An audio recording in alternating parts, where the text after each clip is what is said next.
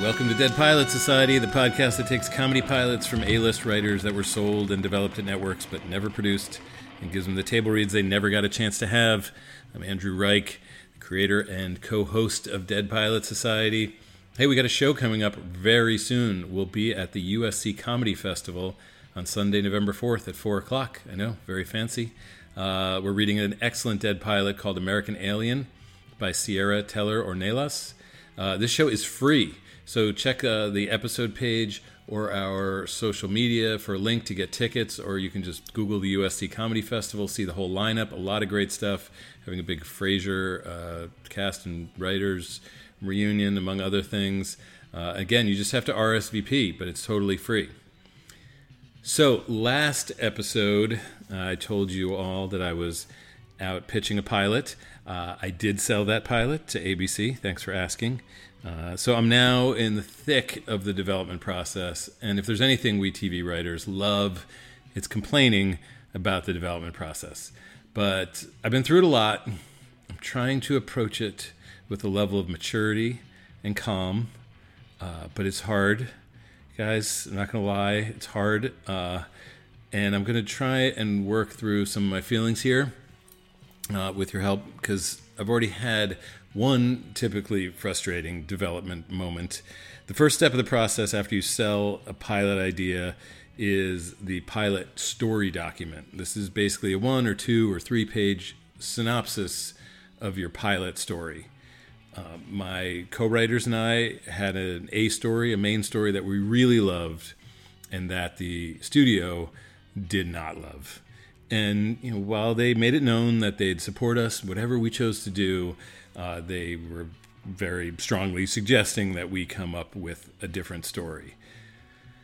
So, trying to sort through my feelings about this on the most visceral level, and I don't know any writer who wouldn't feel this way. I feel, this is ridiculous. It's a 2-page synopsis. I'm trying to get some momentum and feel excited about the project, and you people are killing it. Well, it's not even embryonic. It's still like the zygote, and I can't be 100% sure that it's going to work, but you guys can't be 100% sure that it's not going to work. So isn't the most important thing to let me feel some creative confidence and encouragement instead of making me second guess everything right from the get-go?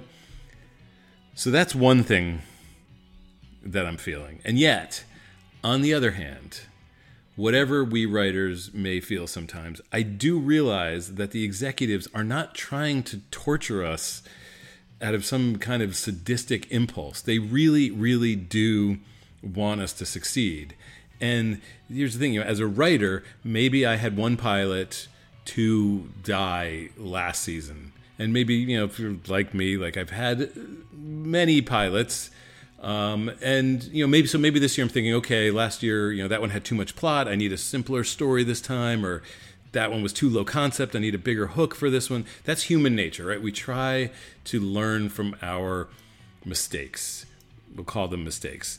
But now the executives saw so many more pilots not move forward last season and the season before. They just see this happen with way more pilots than any individual writer could. So they have many more lessons that they've learned, and they're trying to give us writers the benefit of those lessons. They're basically trying to stop us from going into these potholes that they see clearly because they've driven the road way more times than we have. But the problem is, it's a totally different road every year. There are brand new potholes, and the potholes are in different places. So all of those lessons are kind of useless. Now, I know that sounds like I'm coming down on the side of just leave us writers alone and let us do what we want. But that is complicated by this fact, which is that after having that story thrown out, my co-writers and I have now come up with a new A story that I think is better than what we had before. So, like I said, it's complicated, to be continued. Our Dead Pilot this time is from Brian Gallivan. Brian is the creator of The McCarthys. He's written on Happy Endings, on Future Man, on splitting up together. His pilot's called Mr. Joyce's Opus, although, as you'll hear in his interview with my partner and co-host Ben Blacker, he only came up with that title for this reading. It went through the development process as Untitled Brian Gallivan Project. Our cast for this one was Mike Kaczynski from Impastor as Chuck Joyce, Kirby Howell-Baptiste from Killing Eve as Julia McGill, Lauren Lapkus from Orange is the New Black and Crashing as Gifted Sarah, Aparna Nancherla from Corporate as Crystal, Ginger Gonzaga from Glow as Leslie. How crazy good is this cast? Mamie Gummer from The Good Wife and the upcoming season of True Detective as Adriana, Janina Gavankar from True Blood as Felicia, Elizabeth Ho from Disjointed as Vanessa, Sam Richardson from Veep and Detroiters as Mr. Meadows, Gary Anthony Williams from every animated show, including Teenage Mutant Ninja Turtles, as Principal Flood. Killer cast. So here's Ben Blacker's live interview with Brian from the stage at Dynasty Typewriter, followed by the read, but stay tuned after the read for a longer talk that I had with Brian about writing the pilot, about how he got into the business of writing in general. He has a great strategy for staying sane while getting notes. Stick around for that. I think it was a really fun conversation. Here is Mr. Joyce's Opus after a brief message. All right. Song is about some books. 1, 2, 3, 4. Hi, everybody. My name is Justin McElroy. And I'm Sydney McElroy. And together we're the hosts of Sawbones, a marital tour of misguided medicine. What does that mean for you, the podcast consumer? Well, it means that you're going to get a lot of stories about how we used to do weird stuff to people in order to try to fix them. Do you know that we used to think diseases were caused by bad smells? And that we used to eat mummies for medicine? That's super funny. I kind of like it. Well, thanks, and we hope you'll kind of like our show, Sawbones, a marital tour of misguided medicine. It's available every Friday wherever fine podcasts are sold, or at its beautiful, picturesque home at MaximumFun.org. All right. Thank you so much. The name of your pilot is Mr. Joyce's Opus. Yes. Which you named when we said we would do this. Right. It was the Untitled Brian Gallivan Project. Tell us a little bit about this pilot. When was it written? For whom was it written? It was 3 years ago with Sony for NBC, and I used to be a middle school teacher for 5 years, many years ago. The first couple years at a Catholic school in Boston, and it was mostly girls. And they were wild and living life. Right. Yeah, I taught 8th grade, and some of them had like birth control pills in their pencil cases. A nice mixture of old and new. Sure. And, nice mashup. and years later, I regretted, like, why did I care so much about the curriculum? So I should have been like, Michelle, are you okay? So I wanted to write a show where a teacher tries that, like giving up on the curriculum. Yes. Why? I mean, you did this. You've been in television for quite some time, but it wasn't until a couple of years ago that you wrote this pilot and mined this autobiography. Why not until now? I don't know. I think I have no idea. All right, I want you to think about that. And we're going to have you back. Okay. All right. Yeah. Let's talk about the development process. Sure. How was the writing of the draft? Did it seem natural? How was your collaboration with Sony and NBC? It was pretty fun, and the Broad City Gals came on board as supervising producers, and they were great. I could have fostered them as children. I'm a little older, but they were great supervisors and gave really helpful notes, and they're really smart and funny. I was working on another pilot at the same time, and this was like the one that felt very close to me and very personal, which is why I couldn't do it before, and that's why I did it later. I'm feeling so guilty about not having an answer for that earlier question. You went to Catholic school also, didn't yes, you? Yeah. It hasn't damaged me one bit. And just being a gay teacher at a Catholic school, not all the networks were buying that right away. So, yeah. That's interesting. Do you think this could have flown as a cable show? I mean, it doesn't seem particularly risque. To the heavens. I had written an earlier version of it when I first moved here, and the gay teacher was like sleeping with dads of the students, and so this is a different version. The network version. Yes, yeah. The NBC version. Yes. And then what happened? With this project? Yeah. How did they break it to you? It was one of those where the other one that I'm working on, thankfully, I got to make a pilot, and I'd be like, "How's that other one?" They're like, "Just be happy for like, don't be greedy." But it's one that was very personal, so this was very exciting to get this email. Like, we want to do this. Well, So we I'm really excited. like it. We have an amazing cast to do it. Yes. Thank you so much, Brian. Please Thank you. give a hand Thank to you. Brian Gallivan. Okay, this is Mr. Joyce's Opus, written by Brian Gallivan. It's the cold open. We fade in. We're interior. Diner, diner, diner. Early morning. Chuck Joyce and Julia McGill grade papers and eat breakfast at a diner in a gritty neighborhood in Boston. As Chuck writes comments on an essay, we hear the comments in voiceover.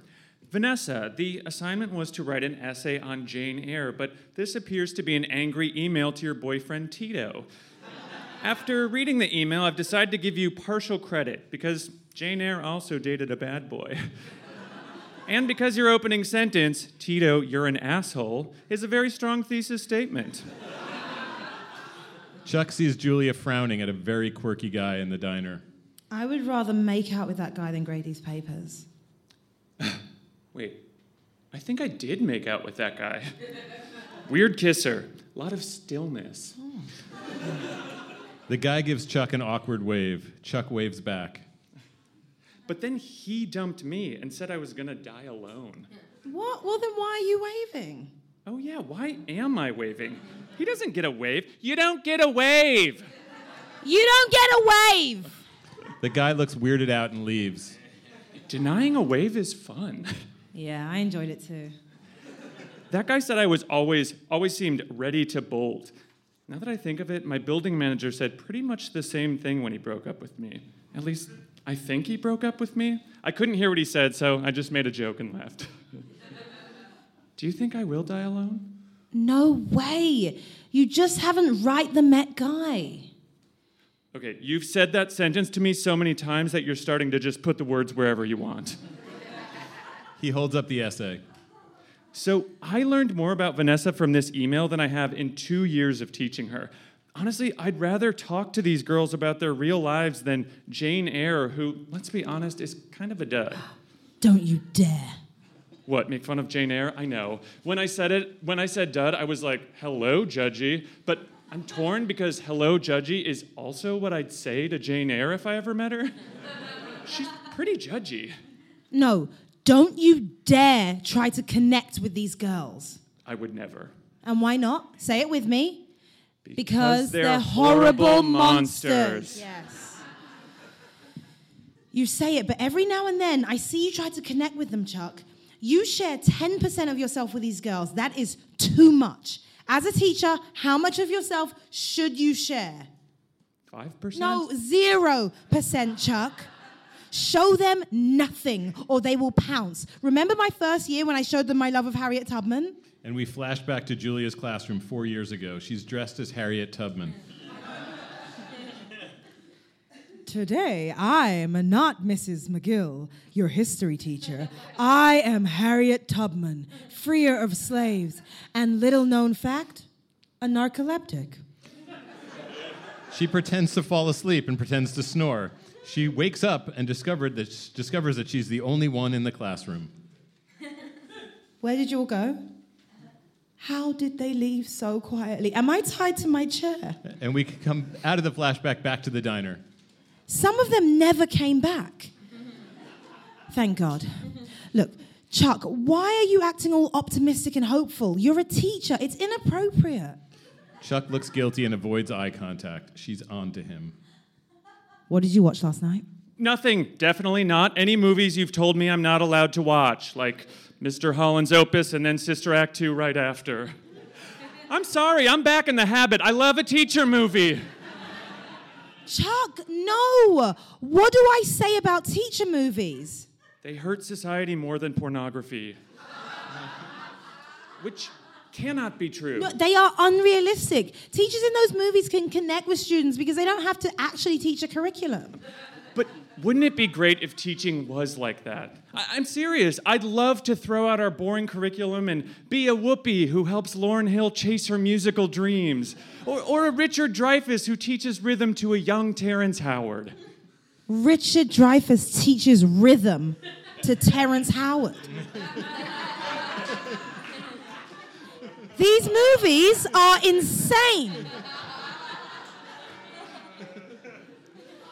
And they're giving you the insane idea that you can connect with students. Chuck, whatever you show these girls, whenever you show them 10% of yourself, it never goes well, okay? They mock you, and then you can't get them to do their work. Then you go into a rage. I've heard it. And we flash back to Chuck's classroom last year. A very red-faced Chuck yells at his students. I am not a yeller. I am not this person. You make me this way. In real life, I am a blast. And we come out of flashback back to the diner. That wasn't rage. I was acting out a scene from Death of a Salesman. The one where he says he's a blast. Two girls in Catholic school uniforms walk by the window of the diner. One of them is Leslie, a loud 16-year-old. The other is Crystal, an annoying 16-year-old who does whatever Leslie does.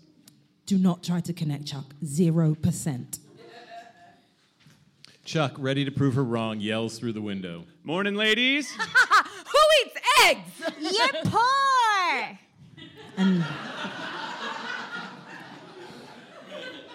And now comes the rage. No, it doesn't. Girls, I think I... Seriously, who eats eggs? Who in the hell eats eggs?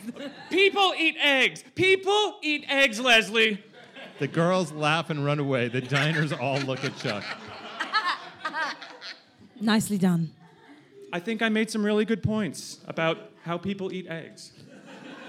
Chuck and Julia keep talking as they leave the diner.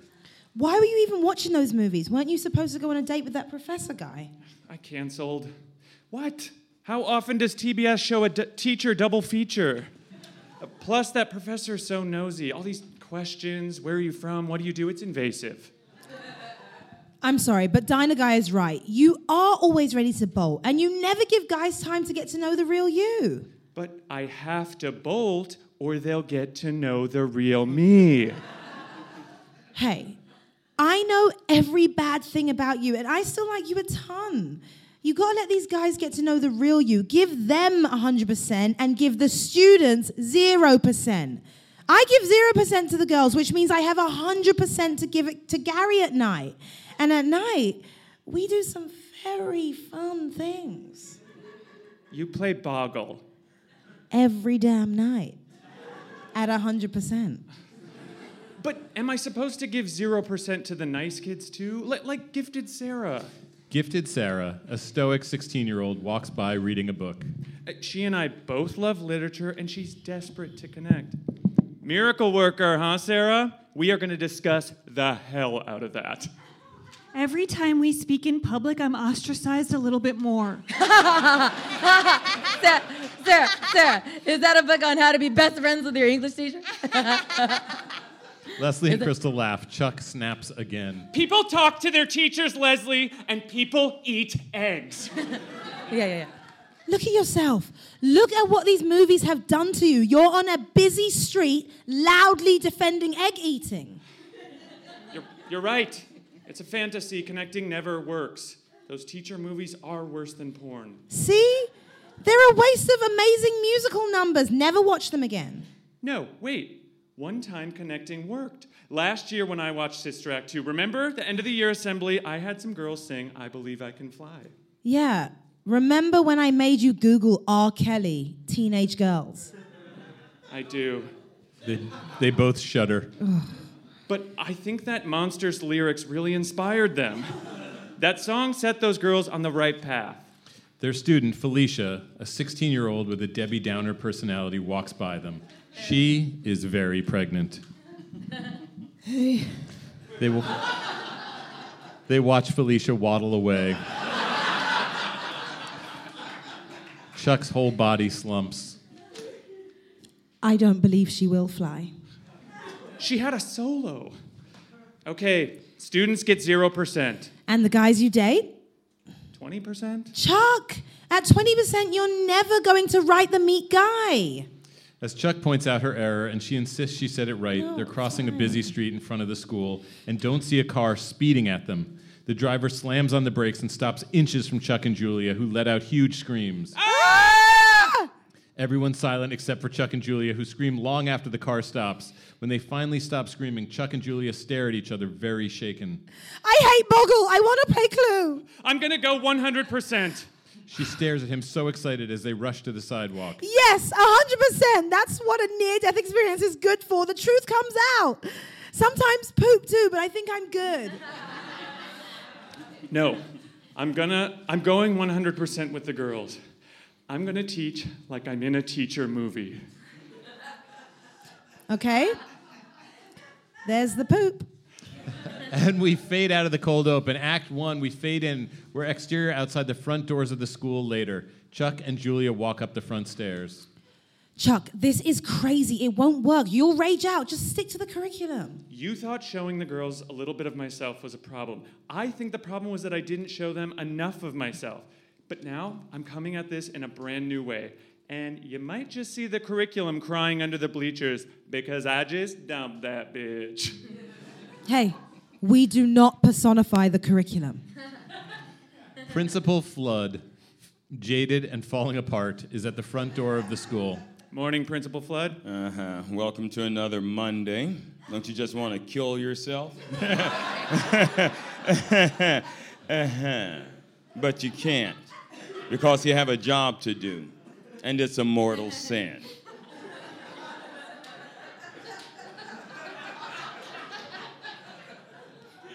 You're more cheerful than usual. It's a facade. Did I hear you mention the curriculum, Chuck? I hope so. It's the most useful teaching tool, along with apathy. Yeah, we love the curriculum, don't we, Chuck? Yes, I definitely have a plan for today that I am ready to follow. And we're interior Chuck's classroom later. Chuck is showing the girls part of the 1962 movie adaptation of William Gibson's The Miracle Worker. Adriana, a very innocent 16-year-old, looks confused. You never let us watch movies. Well, that is Annie Sullivan. She's trying to get Helen Keller to eat eggs with a spoon. With eggs. The man is obsessed with eggs. Yeah. It's crazy. Egg. Obsessed. The man is. Oh, sorry, Sarah. Are you trying to enjoy the cinema? Sarah didn't even say anything. Yeah, she did. Please don't defend me. Best friends. Best friends. Ladies and gentlemen, the best friends in all of America. Yeah. Just watch the fun movie. On screen, Helen spits eggs into Annie's face. Annie throws a pitcher of water into Helen's face. They wrestle hard. Chuck pauses the movie on a particularly violent image. This is what teaching feels like. But Annie tried many different ways of teaching Helen, and I've decided to try a new way of teaching you. We're just going to talk about your lives. No grammar, no literature, no essays. Just talk. The girls all look at him. No way. This is a damn trick. Vanessa, 16, smart and passionate, speaks up. What Tito and I have is private. My life? You don't want to hear it.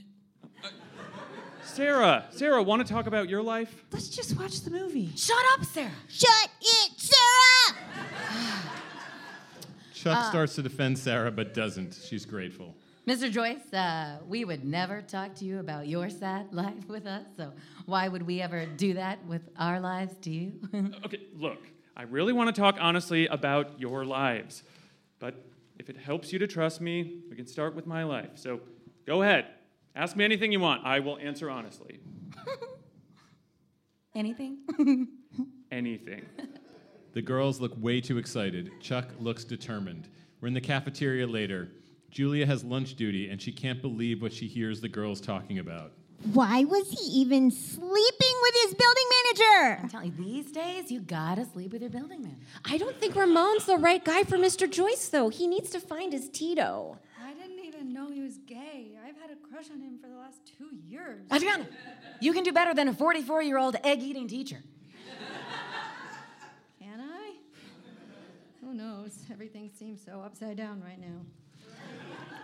From Julia's expression, it's clear that she feels the same way. We angle on across the cafeteria. Chuck stands and talks to gifted Sarah, who sits at a table by herself reading a book. You know, you could just go over and sit with the other girls. What's the worst that could happen? You know, you could just ask your building manager if he actually broke up with you or not. What's the worst that could happen? Yeah, you got so much more space down here. Why move? Just then, a rattled Julia comes over to Chuck. I knew you were trying something new today. What happened? Did they tie you up and steal your diary, or are they witches, like I formally accused them of being last year? It's okay. They know all that stuff because from now on, I have a total honesty policy with these girls. What in Jesus' bid are you talking about? I'm giving 100%. Julia, I want to help these girls. And I had to talk about my life, so eventually they'll talk about theirs. And it was a great class. This new way of teaching is amazing. Only good can come from it. Principal Flood enters with Mr. Meadows, handsome, stern, a little intimidating. Mr. Joyce, this man's niece is in your class, and he claims you spent an entire period ignoring the curriculum and comparing your dating life to the challenges of being a blind, deaf mute. Chuck looks less confident about his plan. Julia nods as if to say, hello, Catastrophe, we've been expecting you. And we fade out of Act 1. Act 2, we're in Principal Flood's office moments later. Chuck sits across from Principal Flood and Mr. Meadows. My niece Sarah is gifted, and it's nearly impossible to challenge her academically. But she shouldn't be given the impossible task of figuring out your sad dating life.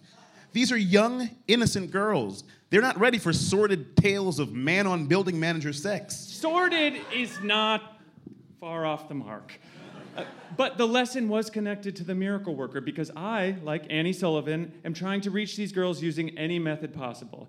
I'm tired of seeing students drop out or get pregnant. I want to have some real conversations with them. I assure you, Mr. Meadows, this was a one-time thing and it will not happen again.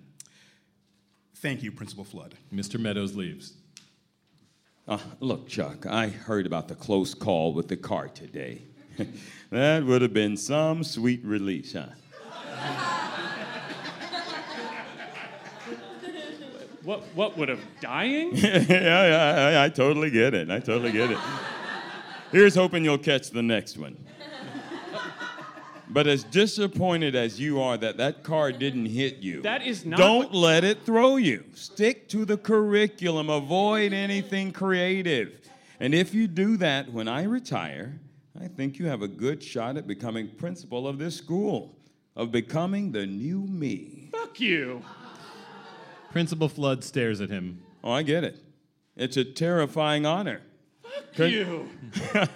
You keep saying thank you, and it keeps coming out, fuck you. As he laughs, Chuck leaves looking determined. We're in Chuck's classroom the next day. He stands before the girls. Today, I want to be even more honest. I want to talk about sex and dating because I don't want any more of you getting pregnant while you're in high school. Yeah. Mr. Joyce.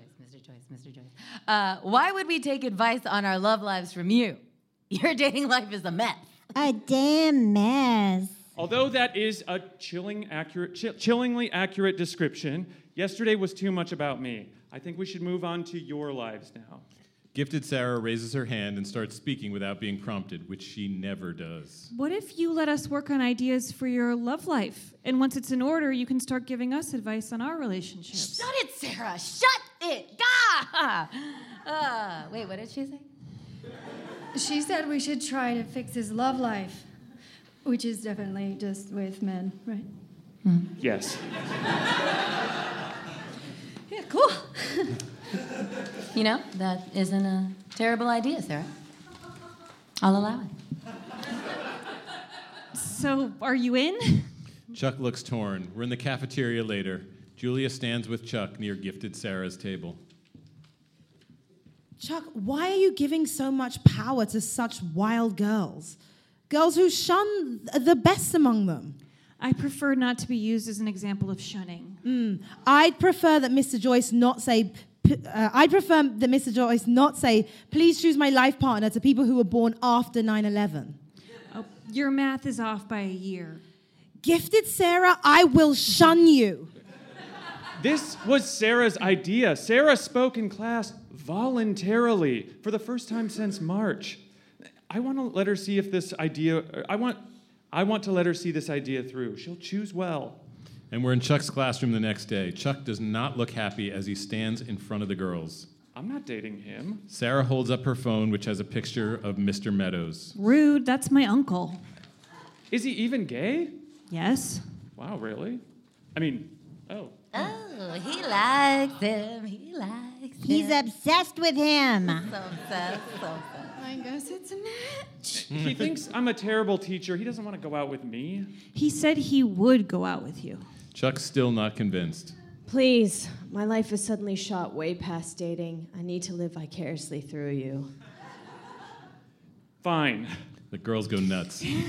Nice use of vicariously. Oh, wow, thanks. I needed a win.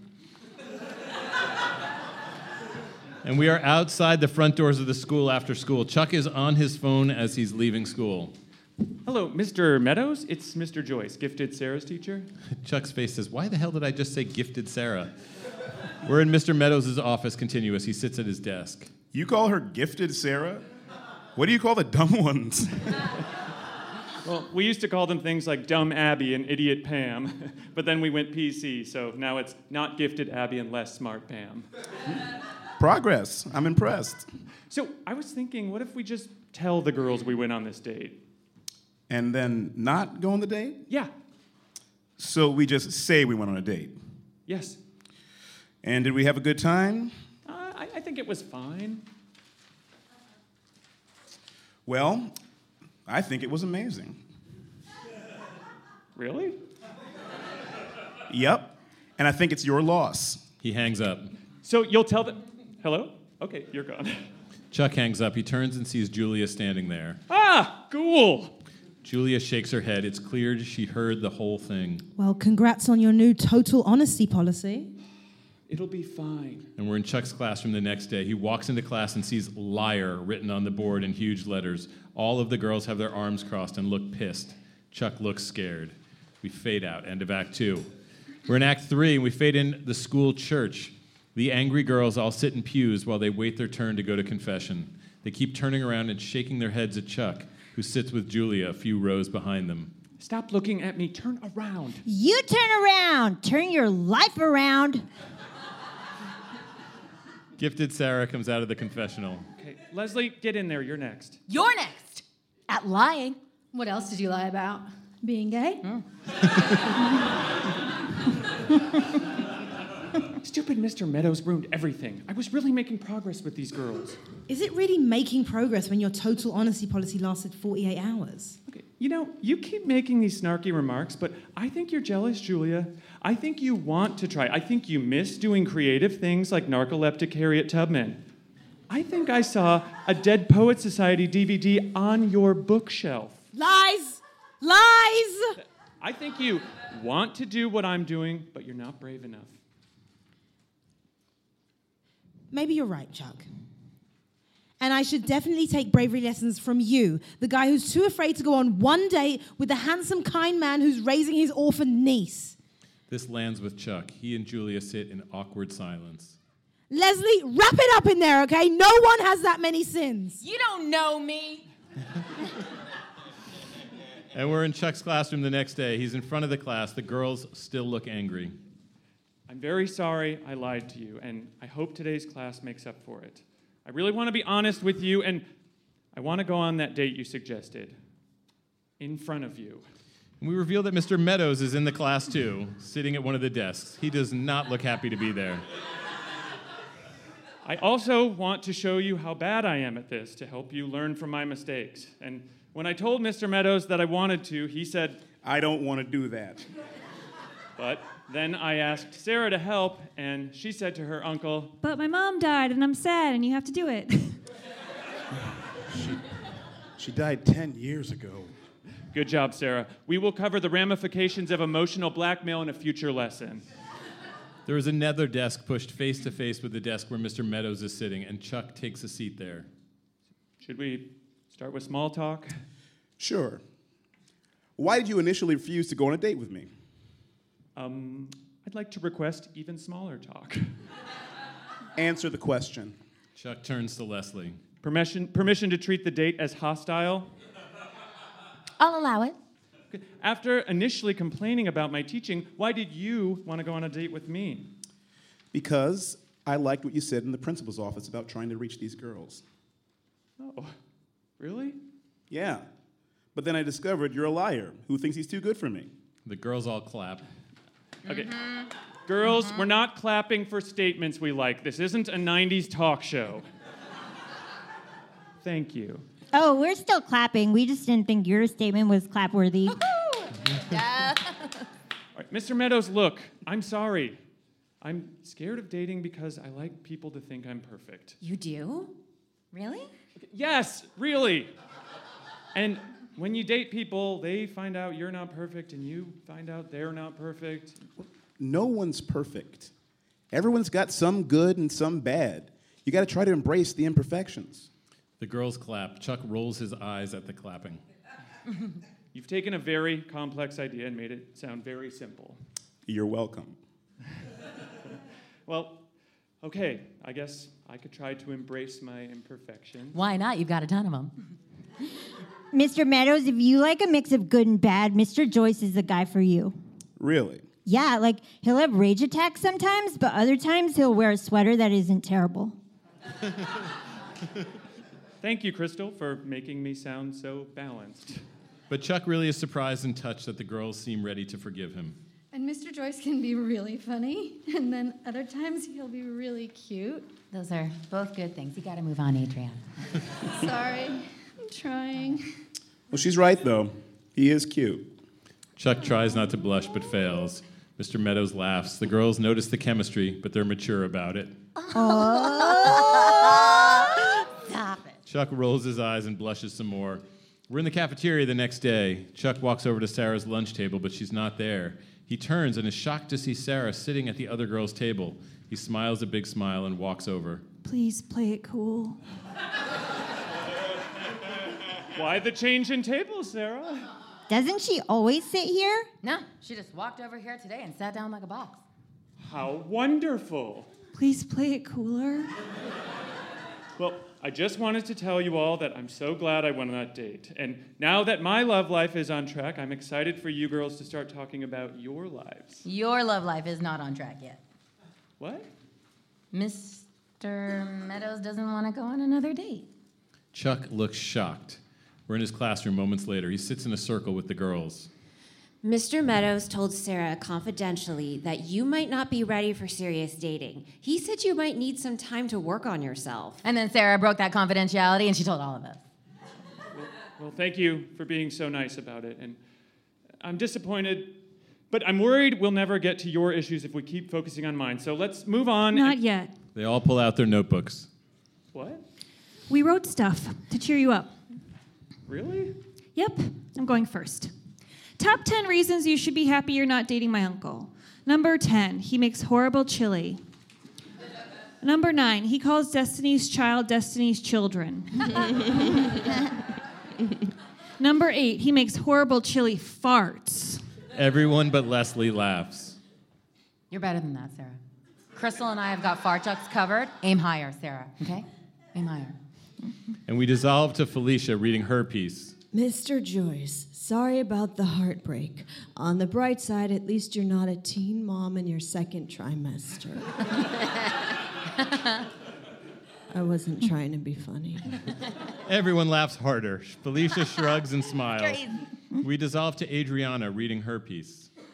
Sometimes things don't work out, and it hurts. She can't stop crying. Leslie guides her back to her seat. Okay, so it's just Mr. Joyce, Adriana. Okay, it's just Mr. I Joyce. didn't say it made sense. Thank you, Adriana. These are wonderful. When did you all write them? Well, in Miss McGill's class, when she heard what was going on, she gave us all time to do this. Really? That was very nice of her. Time for mine and Leslie's, which has to do with the miracle worker. You two read The Miracle Worker? No way. But we reenacted a scene from the movie, the one with the eggs, because you love eggs so much. Yeah, with eggs. As Crystal sets up her video, Julia enters and stands in the doorway watching. Chuck gives her a smile. She smiles back. When Crystal hits play, we see Crystal and Leslie doing a perfect reenactment of the fight between Annie Sullivan and Helen Keller. It's amazing, and everyone applauds. You've all boosted my confidence so much that I'm going to do something I hope you will do throughout your lives. I'm going to fight for what I want. I'm going to call Mr. Meadows and woo him. The girls go nuts. Julia looks very surprised. Chuck dials. I'm doing speakerphone, so be cool. Hello? Hi, Mr. Meadows. It's Mr. Joyce. Chuck Joyce, calling with a couple of questions. Number one, what is your first name? I keep calling you Mr. Meadows, but that seems too formal for a guy I want to take on a second date. Oh, no, don't try to be smooth. He can't help it. He just is. Oh, no. Is this a teachable moment? Always. Look, Chuck, I don't... Wait.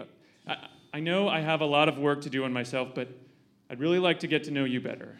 The girls all tense up, waiting for Mr. Meadows to respond. It's just that... You know what? Why not? My first name's Marcus. Let's do this. The girls whoop and holler. Julia gives Chuck a big smile. Let's talk one-on-one soon. That sounds terrifying, but sure. Chuck hangs up. Principal Flood enters. How's everything going? Are we sticking to the curriculum? Yes, I'm definitely sticking to this curriculum. He's sticking to this curriculum hard, sir. Like a lunatic would.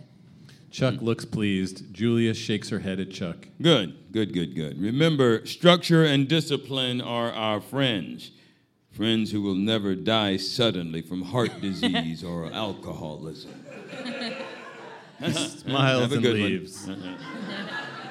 Julia makes a what the fuck face. Okay, my turn. Mr. Joyce, I like Jane Eyre a lot. You read Jane Eyre? Yeah, I wanted to see how she dealt with her bad boy. I don't think I'll blind Tito in a fire, but I did pick up a few things. Chuck beams as Vanessa keeps reading. Talking about real life in class makes me look forward to coming to school. I am changing lives. And I can't wait to discuss stuff from my own life. For instance, I'm planning on losing my virginity next month, and I need some tips. Chuck's face freezes. Julia raises an eyebrow. Virginity. Boring! I want to ask about how some man-on-man sex works. Like, what even is that? I had the same question about losing my virginity, but I need the tips before this weekend.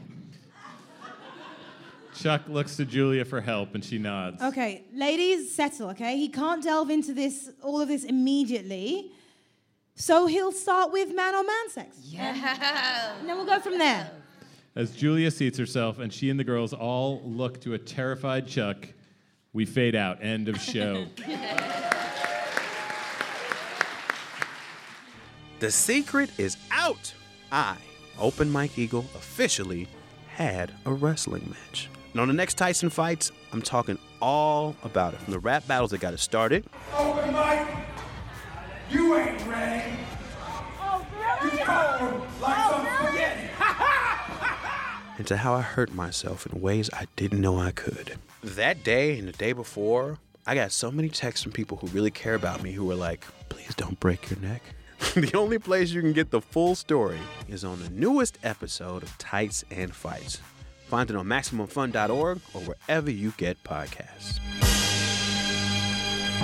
All right, I'm here with Brian Gallivan. I think I said Gallivan, but it's Gallivan. It's Gallivan, and you just said it wonderfully. Yeah, Brian Gallivan.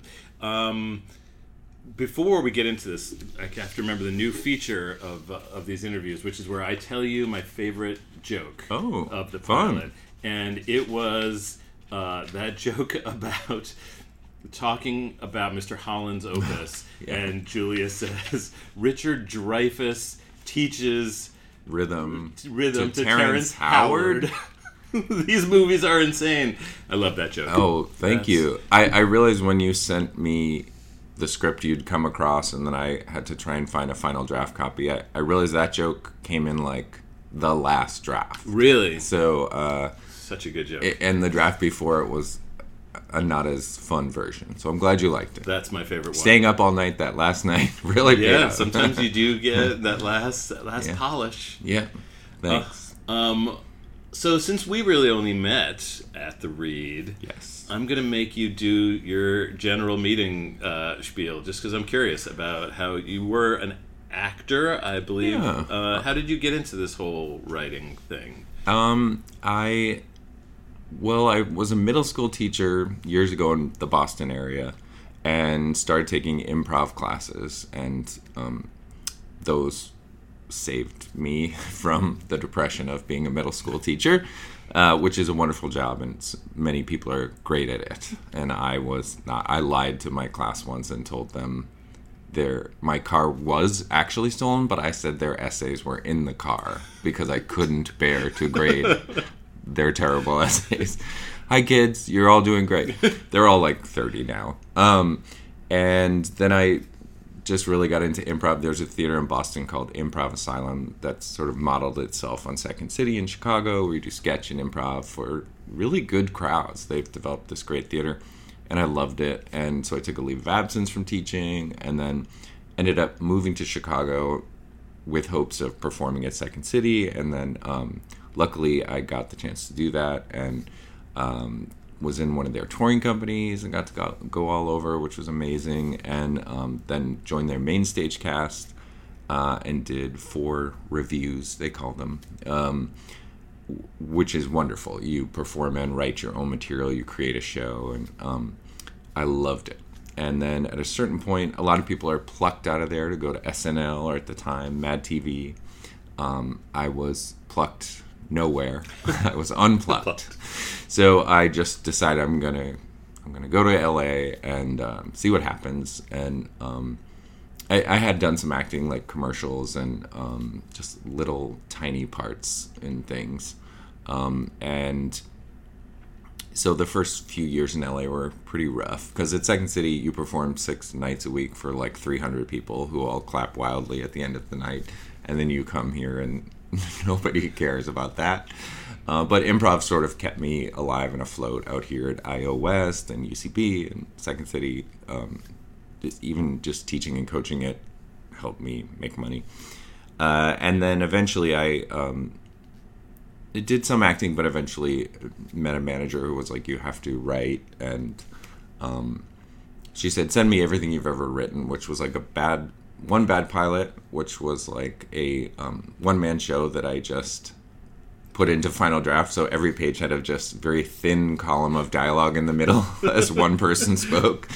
That wasn't very saleable, as they say. But then she saw a sketch I did at Second City called Sassy Gay Friend, which I then, I said, I can film these as videos. She said, great, then we can have stuff. And those kind of went viral.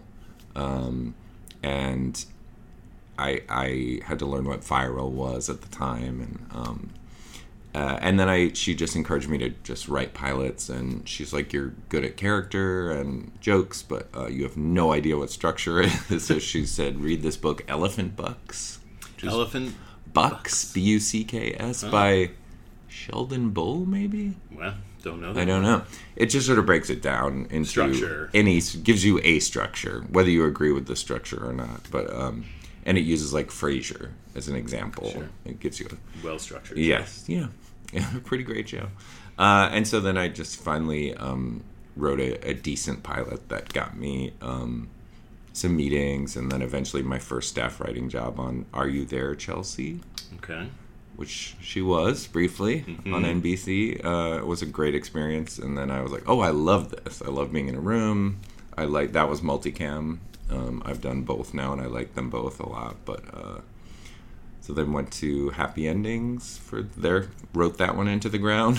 Was there for the final season, and then ended up doing the show The McCarthys. That was right after. So that was the McCarthys was the first pilot you ever sold. Yeah. Yes. Yeah. And made it on the air. Well, I guess I sold one spec script called Friends-in-Law. Okay, that was. And then I pitched the McCarthys based on my Boston sort of gay son. I'm gay, everyone, if you didn't get that. The gay son in the middle of a big Irish Catholic sports family. And ended up doing 2 pilots of that. A single cam version for CBS, which they hadn't really done any single cam at that time. And then it didn't make it.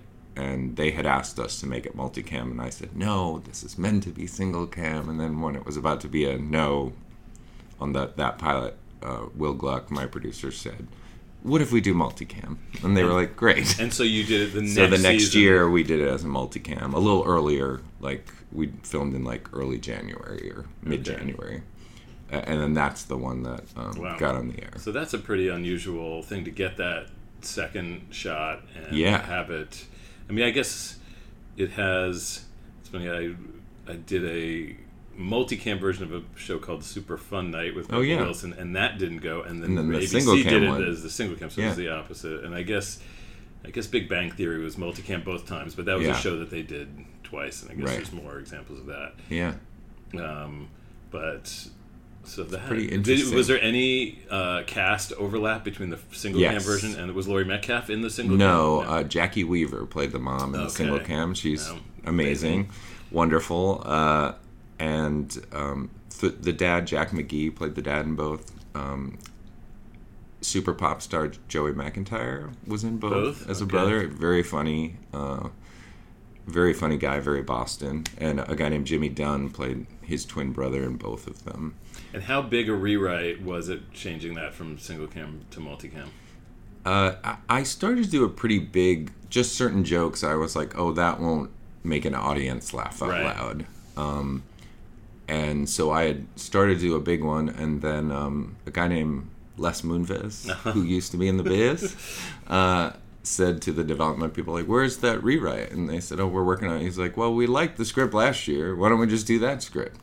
So then they're like, just go back to the old script, which got us sort of the green light to go ahead and make the pilot. But eventually all the changes I was going to make for multicam ended up in there pretty much. Just right. Once you had it up on his feet and run-throughs, those jokes that it's pretty much all the jokes you thought were going to be too subtle in single cam. Yeah, just sort of like, we need a little... and I ended up working with Mike Sikowitz, who is a great TV writer, and he really was amazingly helpful in getting that thing ready and on the air. And working with Laurie Metcalf was, I mean, they were all wonderful, but my gay posse and I in Chicago just used to talk about her almost every day before I knew her. Like, just, what do you think the calf's up to? Right. That's what we call her.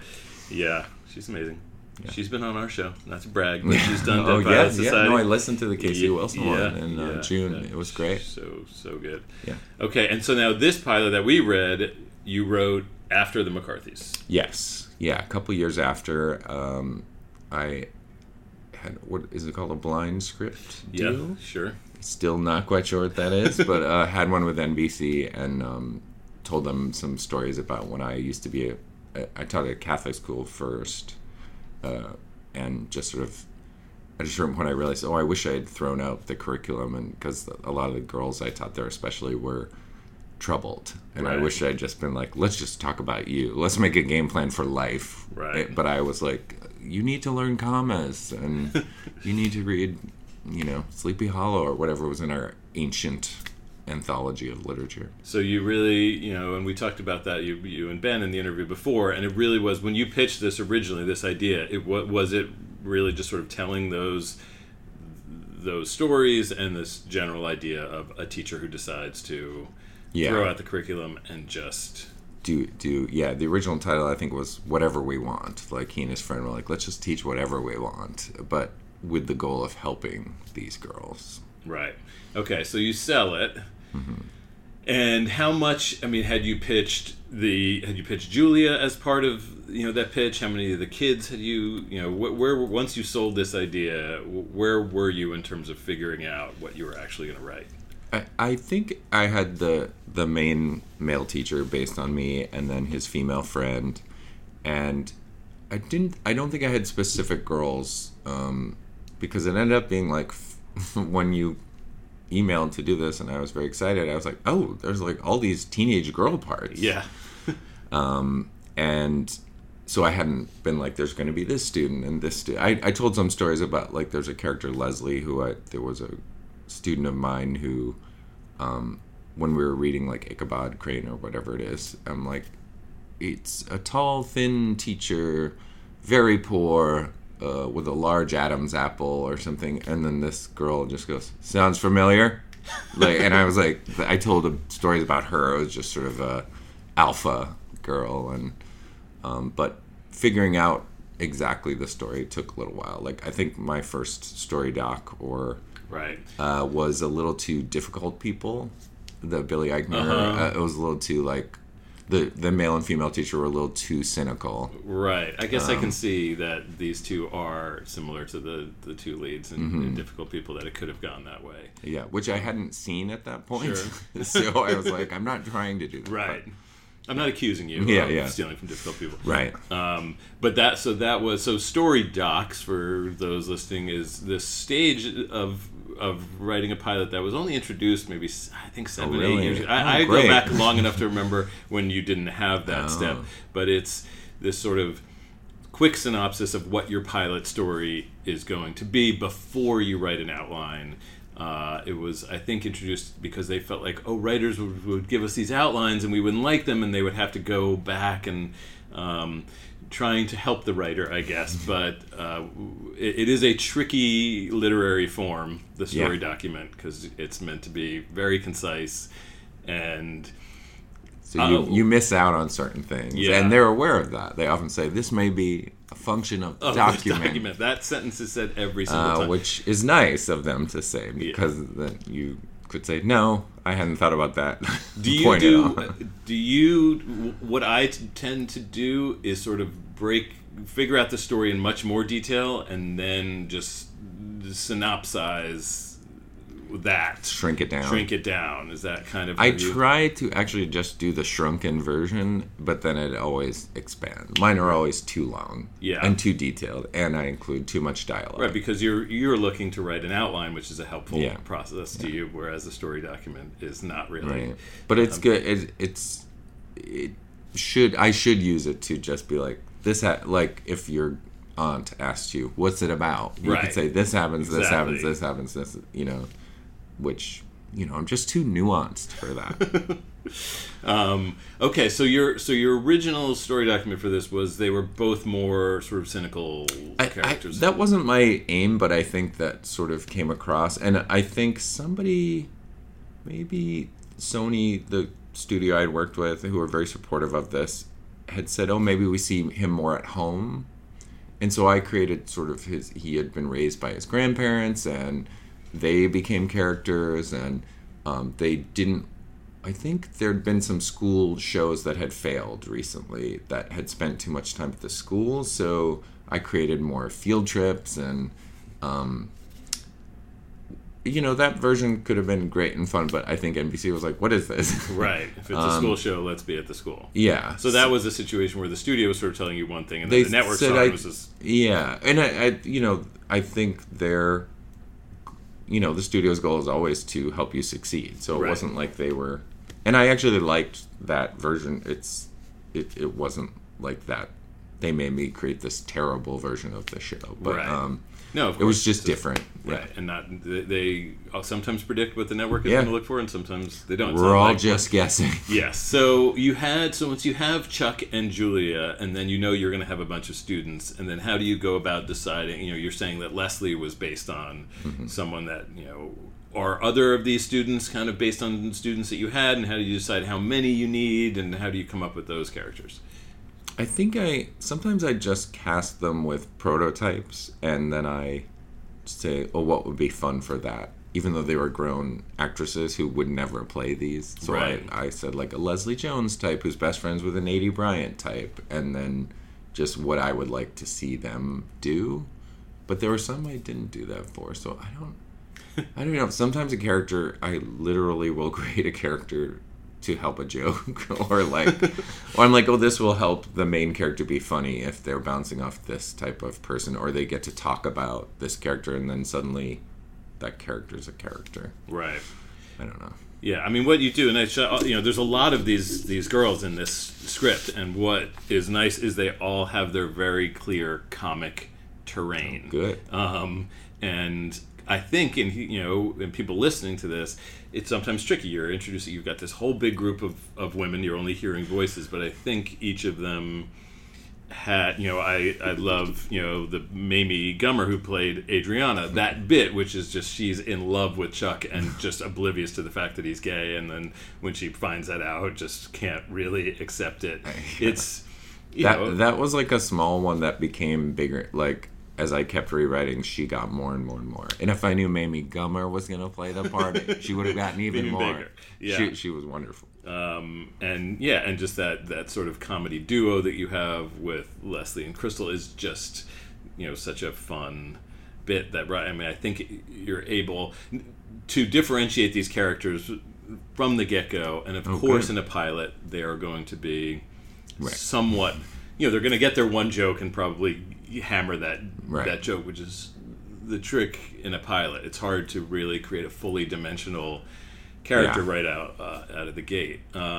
It's funny, we did another school show, School Dead pilot called Suspended, and not too long ago, people may have listened to that. In that one, they chose to sort of be in the classroom and introduce everyone all at once in this scene. I'm obsessed with how people introduce characters in pilots, because it's so hard.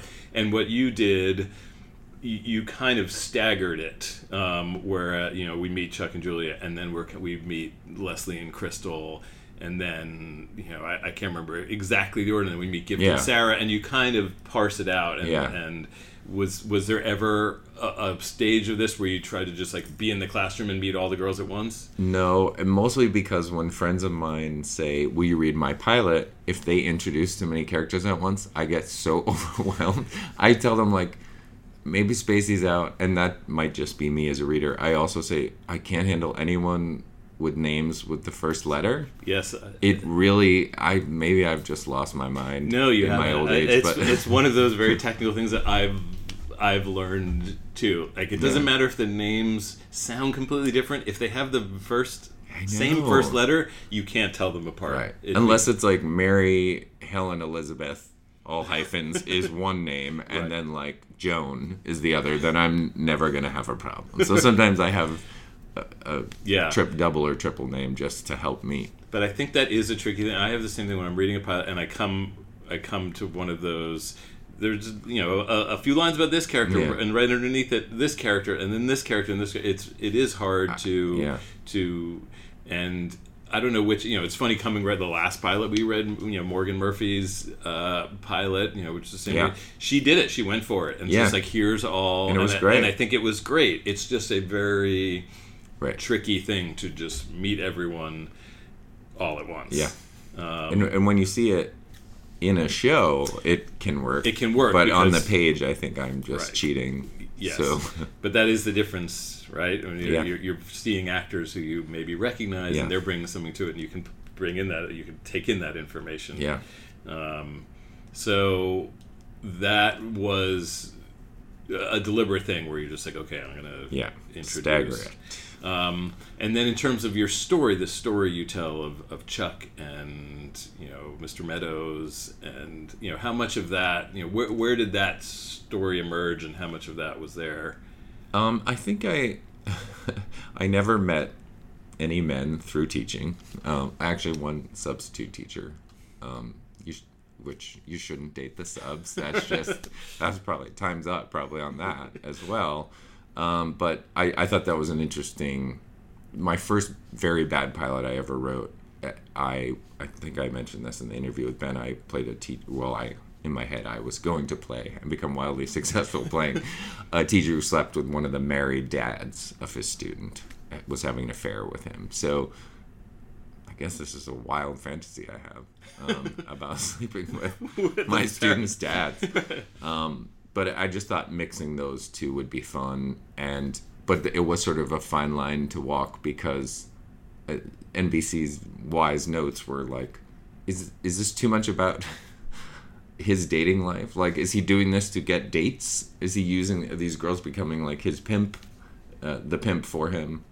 I don't know who the pimp is, but you know what I mean. So it had to be like his intention is to help these girls, and somehow it ends up involving dating a man in front of them. Right. You know.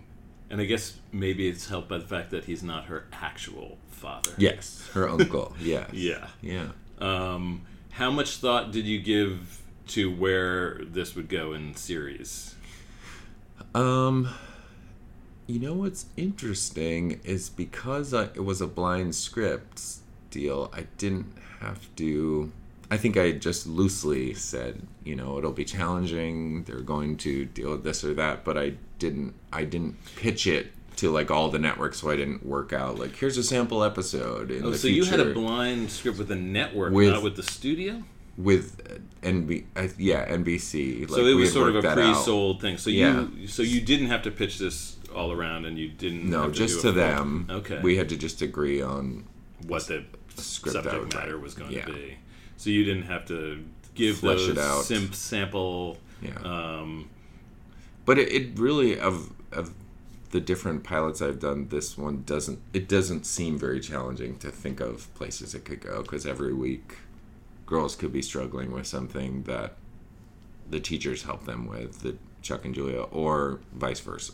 You know, like, I mean, AP Bio was so interesting to hear about that after this, because I love Mike O'Brien. I knew him in Chicago, and I loved just the log line of it. Like, he's going to use his students to get revenge on his nemesis. So I was like, all right, that's an extreme version of like this. It's again throwing out the curriculum, and in his, I enjoy how the students really want to be learning, to be taught, right? Which I was like, oh, they don't want to learn. So that seemed like a fun spin on this, and of course, Mike knows nothing about this script that I wrote 2 or 3 years ago. You know, right? And tell me a little bit about how Abby and Alana from the Broad City Ladies. What was their role, and how did you work with sort of supervisors in that way? It was pretty interesting. Maybe I'll share too much here, but I had made it. I had been with CAA as an agency, negotiated an overall deal. They negotiated it for me, but then my agent switched to UTA. There was like a little migration of agents. So then I was with UTA, but all my money was going to CAA, if that makes any sense. Sure. So I was offering UTA nothing. And my agent said, oh, it might be good to bring some producers on to this who are from UTA, because then UTA, who will always support you, will support you even more, probably. I don't know. If you think this is a bad thing to talk about, edit this out. No, I think this is interesting. So, because sometimes you get down to the line, it's between you and someone else, and you want as many people fighting for your project as possible. And I said, well, could it be female producers? Because there's a lot of female characters set at a girls' school. And she said, what about Abby and Alana? I said, I would love that. And so I think they read the outline, or no, maybe the story doc, because I'd already started, and then we had a phone call, and they were just lovely and so helpful and smart, really smart, and very busy with their own projects, but they always made time to give me notes on every step of the way. And there's an R. Kelly moment in here, where, because I really did, as a teacher, have my Catholic school students sing I believe I can fly at an 8th grade graduation. I really thought I had fixed everything wrong with their lives. Ran into one of the girls 2 years later. She's pregnant, as a 10th grader. I was like, oh God, that song, So the pregnant character is sort of inspired by that less than an inspiring story. But I had an R. Kelly joke in there, and they were like, do you know? And I don't think I knew everything about all the horrors. Right. I knew he was bad. And then they were like, we should go a little deeper on that. And they gave many helpful notes, not just R. Kelly notes. But they were really great. And they've also, I met with somebody who said, oh, we met with them and they were saying really nice things about you. And I was like, really? Like, because this just seems like a project we did quickly and by phone and email. And I just think they're so talented and forward thinking in their comedy and their politics. And I was grateful to work with them and glad they had a good experience. Yeah.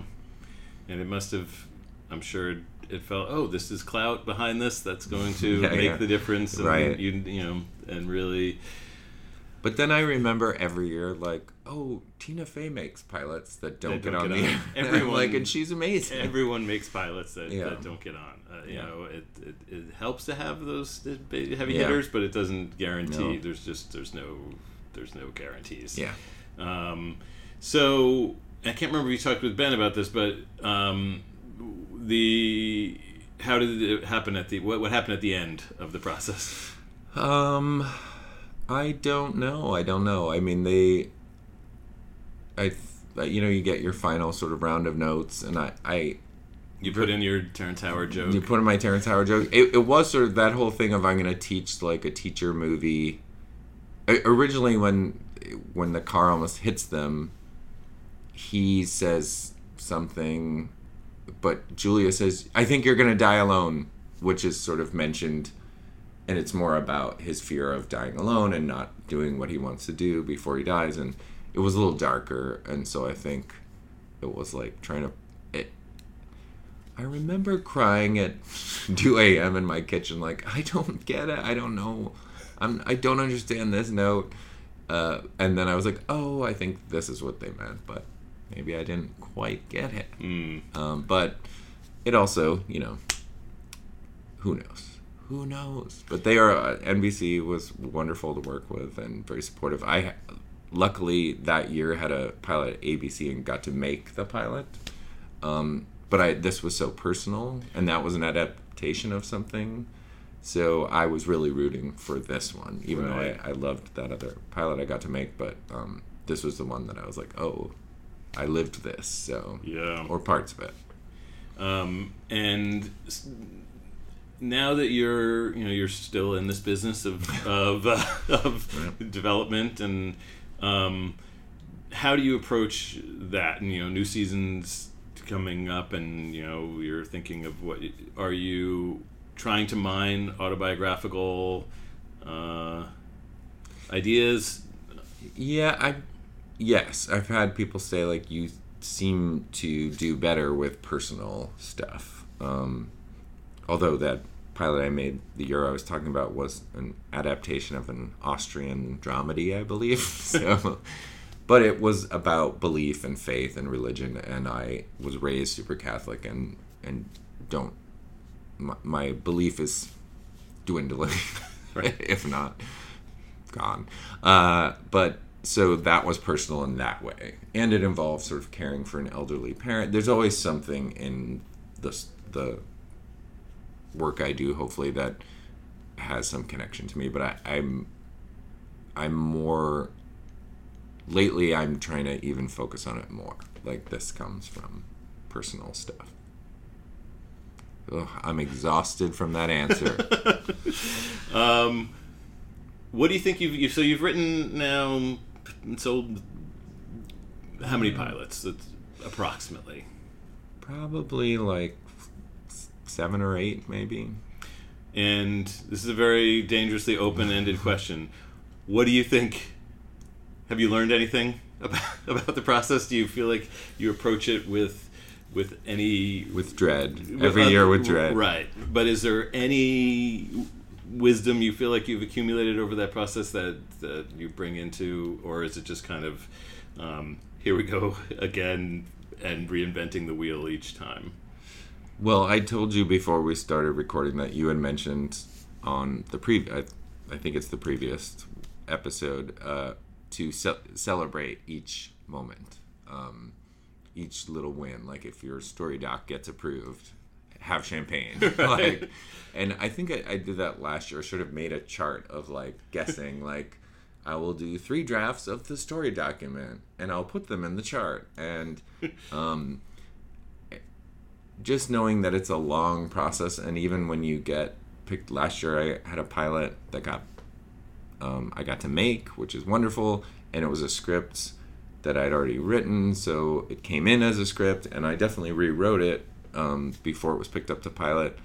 And then, you know, at the end, people were very happy with it. The studio and the network were both happy with it. It did not get on the air, but meanwhile, it changed a ton. From table read to shoot night, it's a multicam.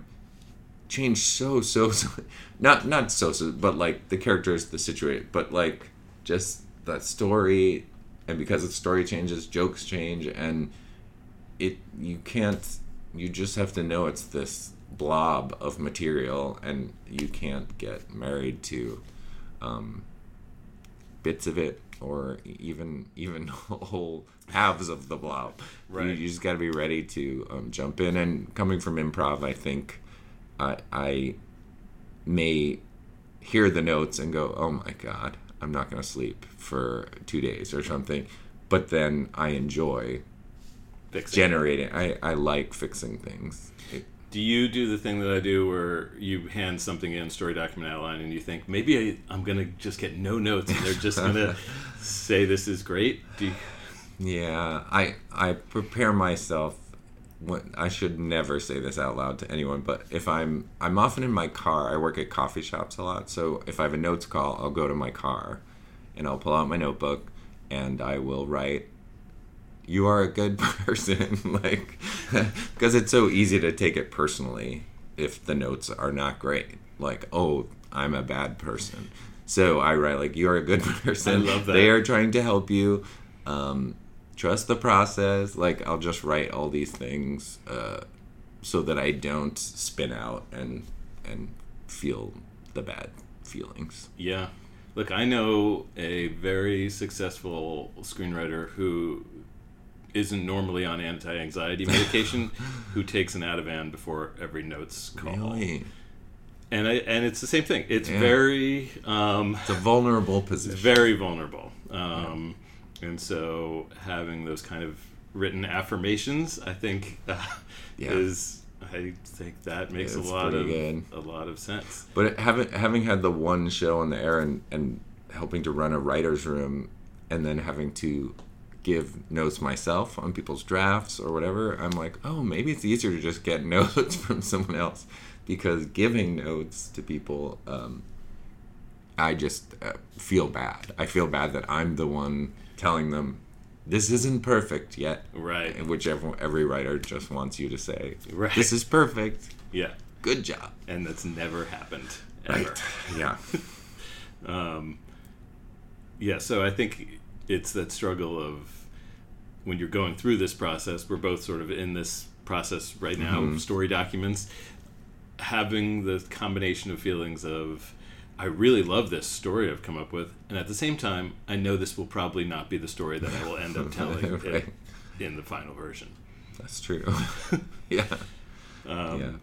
Yes. And just on this topic, a friend of mine sent me a short film or pilot she made, filmed with another friend, and it was so good. It was amazing. I was so impressed because they just made it on their own, and it's like 20 minutes long, 25 minutes long, and they'd asked for feedback. So I gave like notes on little moments, like, these are nitpicky things, but you know, if you want this to be even better, here. But I just loved it.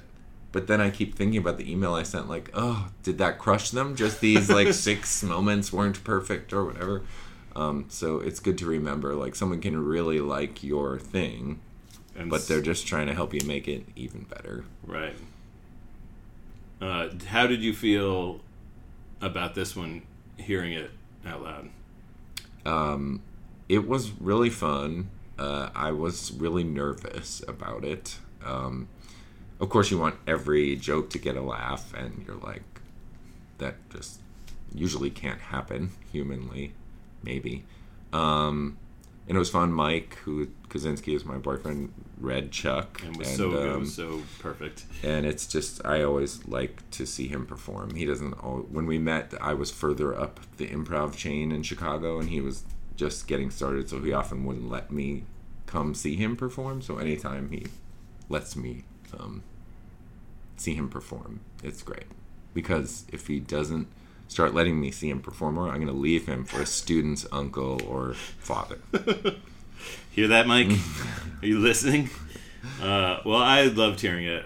I think it's just such a great pilot, and thanks for letting us do it. Thank you. What you do here is it's great. You're reviving dead things, which is always good. Always good. Yeah. Well, cool, Brian. Thanks for being here. Thank you. There you have it. That's our show for this month. Thank you, as always, to Ben Blacker and Noah Findling. Thanks to everyone at Dynasty Typewriter. Will you just, for God's sake, subscribe to this podcast? Just subscribe in the Apple Podcasts app or on Maximum Fun or wherever you get your podcasts. Just then you won't miss an episode. Come on, while you're there, leave us a rating. That is on iTunes, Apple, whatever. Also, follow us on Twitter at Dead Pilots Pod. Follow us on Instagram and Facebook at Dead Pilot Society. All the news about our live shows will be there. Until next time, I'm Andrew Reich. Thanks so much for listening.